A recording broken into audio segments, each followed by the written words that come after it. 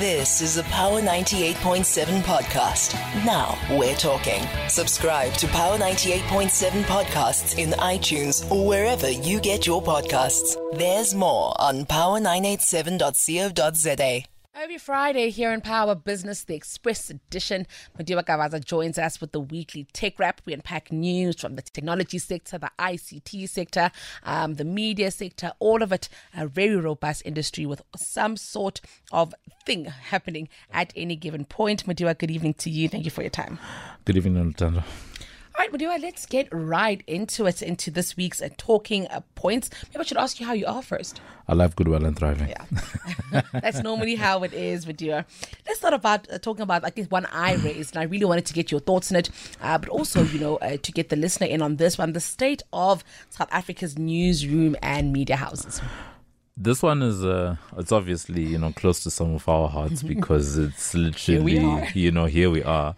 But it's been a tough one. One of the things that I haven't been able to ascertain right now is is like a 2024 stat. But one of the stats that I like to quote to sort of show people where we are is a number that I remember we engaged with SANEF 2020. It's one of those things that has stuck with me, to this day. SANEF at the time was telling us that in around 2010, there were roughly 10,000 professionals that were in the newsroom in 2010. But by 2019, that number had dropped to 4,500 to sort of show you the level of attrition. That's the word I'm going to use. Yeah, that's appropriate. To show you the level of attrition in just a decade, right? And this was... and I remember SANEF as we were getting into COVID-19. So you can almost bet that those numbers are far worse than what they were at the time. Two big things, being the fact that we've had a lot of media houses that closed. I remember when Kanye Tlomo closed down Dalo Media. That was something that I covered. It was such a sad thing to see, happening at the time. We know that the 24 stable, Media 24, they pulled the trigger on closing a whole bunch of old print titles back in the day, and they continue to sell off a number of community publications as well. We've seen retrenchments. From the Arena stable. Arena is probably one of the bigger newsrooms in the country. We've seen a scaling down when it comes to the Mail and Guardian group. We've seen, some mess that's going on when it comes to Independent. I think in the last couple of weeks, we've seen a little bit of a shake-up happening at Newsroom Africa. And obviously the SABC, continues to be the perennial, tough one, that we're dealing with. I believe, they're about to have a new CEO or something like that, very soon. So across the sector, whether you're talking, private houses, big houses, probably the biggest, from a profitability and revenue point of view, your biggest media house in South Africa is MultiChoice. They make way more money than anyone else, and they are one of the few that actually has like a proper pay structure, because you almost get nothing for free out of what you call the sort of MultiChoice. Whereas with some of the others, there's a mix of free content and premium content. A lot of your writing side of things is using that. Radio is considered quote unquote free, but I actually argue to say that anything that has consumers having to sit through ads is not for free. Okay. I hear that. Yeah. So, that's my argument. So it's a very tough spot that media houses find themselves in. But one of the big cases, that I would say is, at least from a business point of view, it's in businesses' best interests to have a healthy media sector, because one of the things that's happening is something called juniorization of newsrooms, where basically a lot of your experienced professionals are leaving or have been retrenched, whatever the case is. And in certain cases, because of cost cutting, you get rid of the experienced, high paid people, and then you bring in junior people at lower salaries. But those juniors, it's good to have fresh energy, but that fresh energy also comes with a certain level of naivete. That if we're just going to be honest, it is what it is. And if you're a company and you want the best people reporting, on behalf of your company or about your company, right? Because that is one of the ways in which companies are able to get their message across to investors, shareholders, and the like. If you have a media sector in the middle here, inexperienced people don't know what they're doing, then it's going to be a very tough one to actually get people that fully understand your company and report accurately. And that's when you end up having things, fake news. World Economic Forum spoke about how disinformation and misinformation is going to be a huge thing this year, especially with things like AI. And I think having a robust sector in the middle, is meant to be one of those things that's meant to help to safeguard, all of that.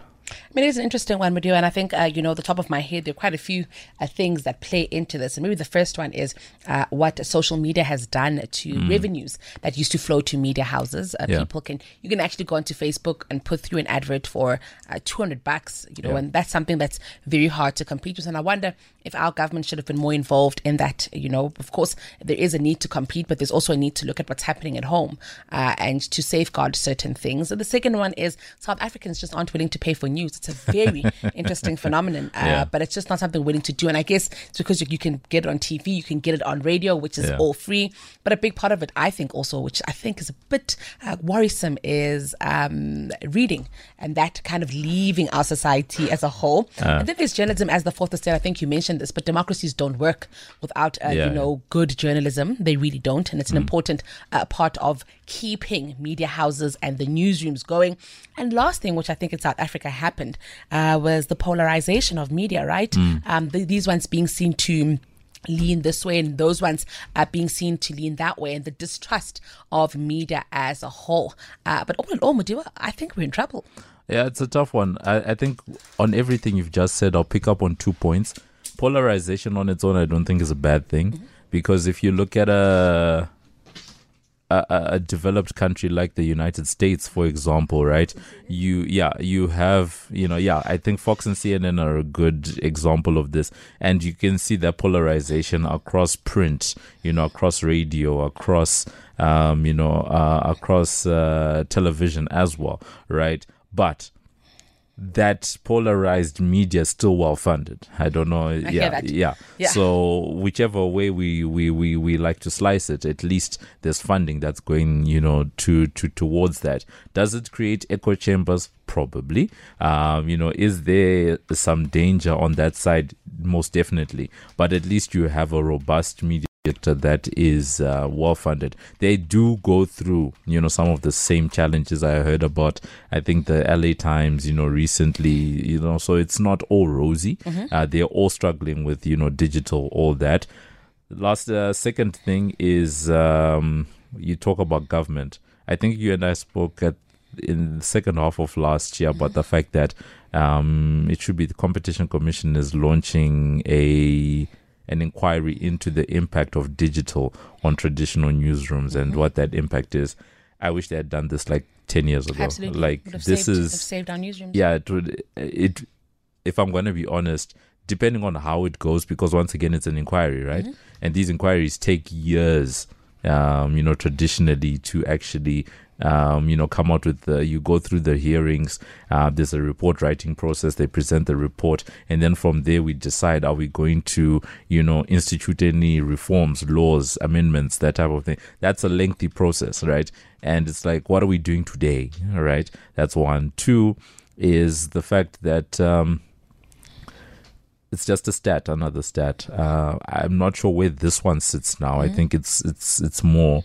But Wits Journalism, keeps track of this, and they estimated once again, 2020, 2021, that between Facebook and Google, this was before they were Alphabet and Meta, who had taken up, at that time, they were taking up 60% of all advertising revenue, in South Africa. This is not a global study. This is a South Africa study. So if you think about it from that point of view, to your point about social media and all of that stuff, it's likely that, some of those numbers are even more now. It's 18:44 on Power of Business, and in studio I'm joined by Modiwa Gavaza, who's tech correspondent for Business Today. We're unwrapping all things ICT, media, tech. And next, Modiwa, let's talk about mobile data price hikes.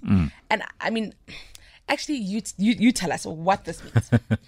So this one was some research that came out from our friends over at African Analysis. African Analysis is well experienced ICT research firm here in South Africa. And they have the likes of Adobe Pata, they have the likes of Offense Dazela, and he's the one, Offense, who came out, who was doing this analysis, and he told us recently that the first thing that he mentions is that there has been huge movement on data price cuts over the last decade and a half. They actually have a measure where they've been tracking a couple of popular data bundles, specifically 100 megabytes, 250 megabytes, 500 megabytes, 1 gig, 2 gig, 5 gigs and 10 gigs since 2005. And according to their data, they said that by December 2025, the overall median price per gigabyte of these bundles I've just spoken about had actually declined by 88%. So there's been, huge movement, on that particular front. And he said during that period, there have been 3 major, price cuts that have happened. Between 2005 and 2011, the medium rate for a gigabyte declined by 61.9%. This is when 3G arrived. The second one took place between 2012 and 2019 with the advent of LTE. And then he said the advent of LTE and that take-up spurred price-based competition, which paved the way for price cuts during that 7-year period. And then he said right now we are in a third cutting cycle that has been driven by the action that we saw by the Competition Commission at the start of COVID, where they said that the price of data must drop. But now the problem is Spectrum, which was meant to come around during this cycle, and it came in 2022, was meant to help to drop down the cost of data. And the reason why it was meant to help is basically because there hadn't been spectrum given out since 2004, 2005, the mobile operators were using existing spectrum to push out 3G, 4G, inefficiently, basically on spectrum that it wasn't really meant to, be doing that with. So the promise was get spectrum, you'll be able to deliver data, faster, cheaper, and more efficiently. And, hence you have possible price cuts.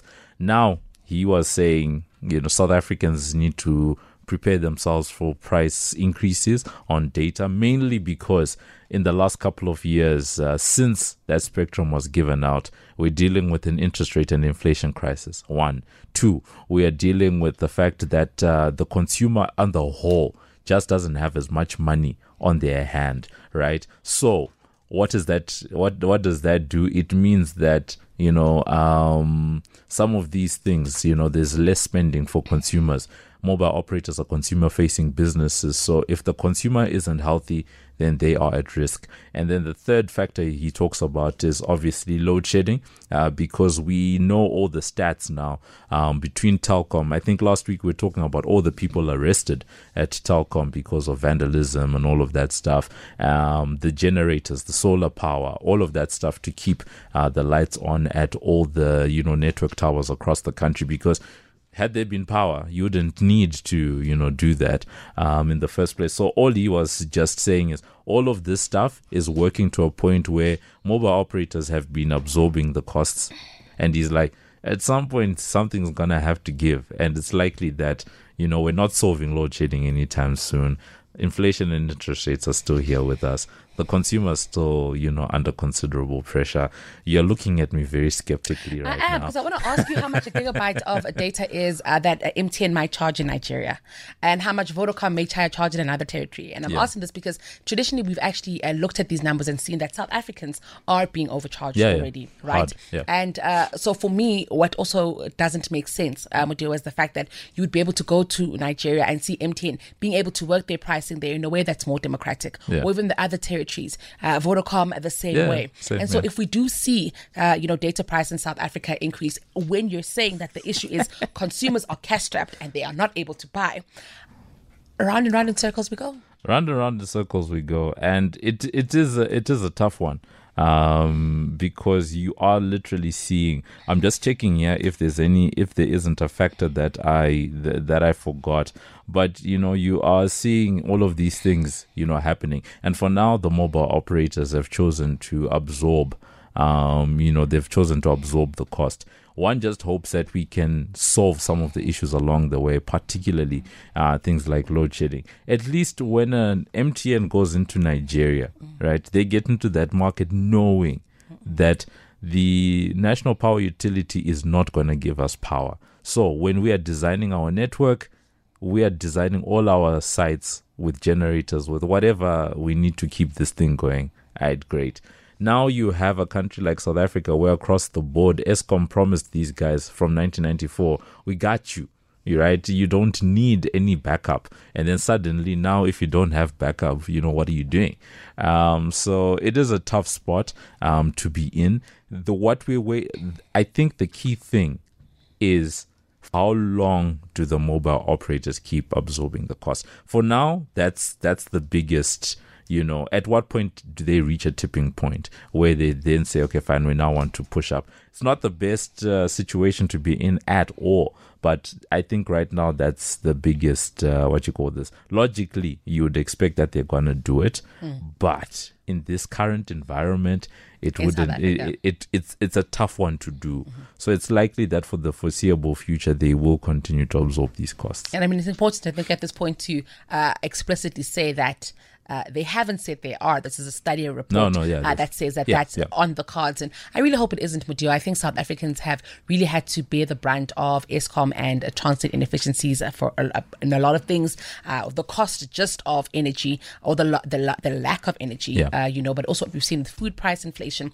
And I think an important thing maybe to even reflect on today, the day after the State of the Nation address, is how much it's costing you to be South African in this moment, to live here. Of course, there's costs that all people must pay. It includes food to eat and roof over your head. But then on top of that, there's costs that are being charged to us by inefficiencies. And it's an important thing to note the day after the State of the Nation address. Definitely. Let's move on and speak about MTN, because MTN is still one of my favorite companies because there's such exciting things happening there. What used to be Yebo Gogo, I think was it back? Was it Yebo Gogo MTN? I believe so. Yeah, yes. Back in the day. Actually, you're right. Yeah, it was back in the day. Was that Vodacom? Vodacom was Yebo Gogo. MTN was something else. Everywhere we go. Everywhere we go. Everywhere we go. I mean, what was that back in the day is now turning into a very, very interesting fintech business. And we've seen MasterCard come in and make an investment there. Yeah, so this one is basically something that we spoke about last year. It's once again on the story of execution. MTN said that the value of their fintech business wasn't reflected in their share price. They, took it, they've sort of carved it out as a separate entity, and now we have a valuation there, and that valuation has now been crystallized by the MasterCard investment. MasterCard coming in and giving $200 million, which is roughly 4 billion rand, for a roughly 4 or so % stake in the business, because it had been valued at 5.2 billion, or just about 100 billion rand. I was thinking about it the other day because of all this MultiChoice stuff that we're talking about, to say that just the fintech business at MTN is more than double the size of MultiChoice. That is crazy. But anyway, I digress. I think it's also crazy because I think I'm accurate if I say that maybe 15 years ago, this part of MTN didn't really exist. No. Yeah. No. And they did get into it, in the early 2010s. They brought mobile money 2012, if I remember correctly, together. Around the same time that Vodacom tried to do M-Pesa, MTN also made its play on mobile money, but it wasn't that much of a huge strategic drive, and it didn't, yield the results locally, right? But over the last, I'm going to call it 5 to 6 years, they've really doubled down, on that particular business. And the fact that they've even gone so far as to now started attracting the outside investment, opening up the platform, getting all of these partners in, I think, every once in a while we do need to give credit where it's due. So, shout out. I must ask you also, when we see MasterCard coming in only taking 4%, it means that there's quite a bit still. Who would come in, Mudua? Like Visa couldn't come in because that's MasterCard's competitor, or could they, for instance?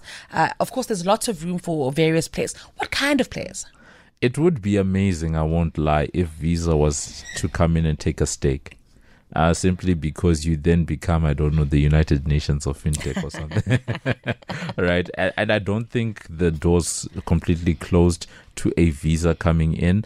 There are a whole bunch of payments providers around the world that could possibly come in. MTN says that they have about 30% that they're willing to sell off to outside investment.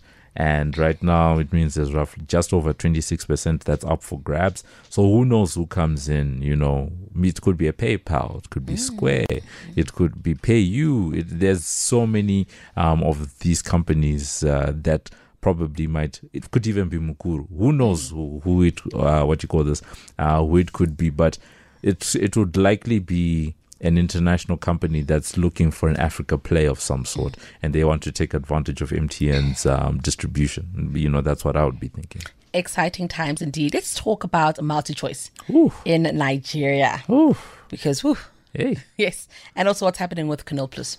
Okay, cool. So let's do the tax thing first. So a couple of years ago, it must have been, I'm thinking 2021, MultiChoice was hit with they were hit with a tax bill of 4.4 billion rand. And it was, it was a huge one for them. At the time, Nigeria's Federal Inland Revenue Service imposed that bill, as I said, 2021, and they accused MultiChoice of skipping taxes and denying auditors access to their servers. And then at the time, the quantum of the tax bill exceeded its market value, because, I misspoke just now. It was not 4.4 billion rand, it's $4.4 billion. Right, which at current market, because MultiChoice is roughly $2.2 billion right now, so it means the tax bill would be sort of like twice their market cap, which is that's the type of thing that sinks a business. Hey? Yeah, that's it's a tough one. This is a shakedown, Mudia.